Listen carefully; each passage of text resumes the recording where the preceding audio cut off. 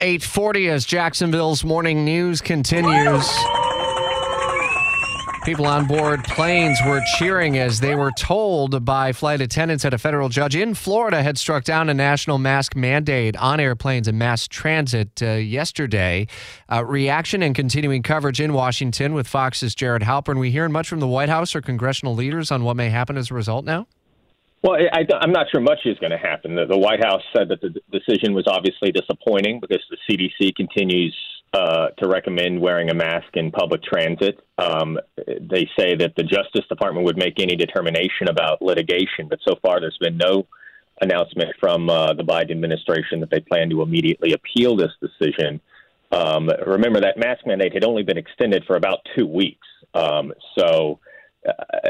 Sometimes this litigation can obviously take longer than that. Obviously, if you got a judge to put a stay or an injunction on the lower court ruling, that would have an immediate impact. But a lot of this, too, is going to be trying, I think, to figure out what causes the least disruption, the least confusion now with so many airlines and transit systems lifting their restrictions given the way that this judge has ruled. And I would imagine that there would probably be some organizations, some states maybe even, that might still want to mandate in places. Does that create mismatch of transportation mask rules overall?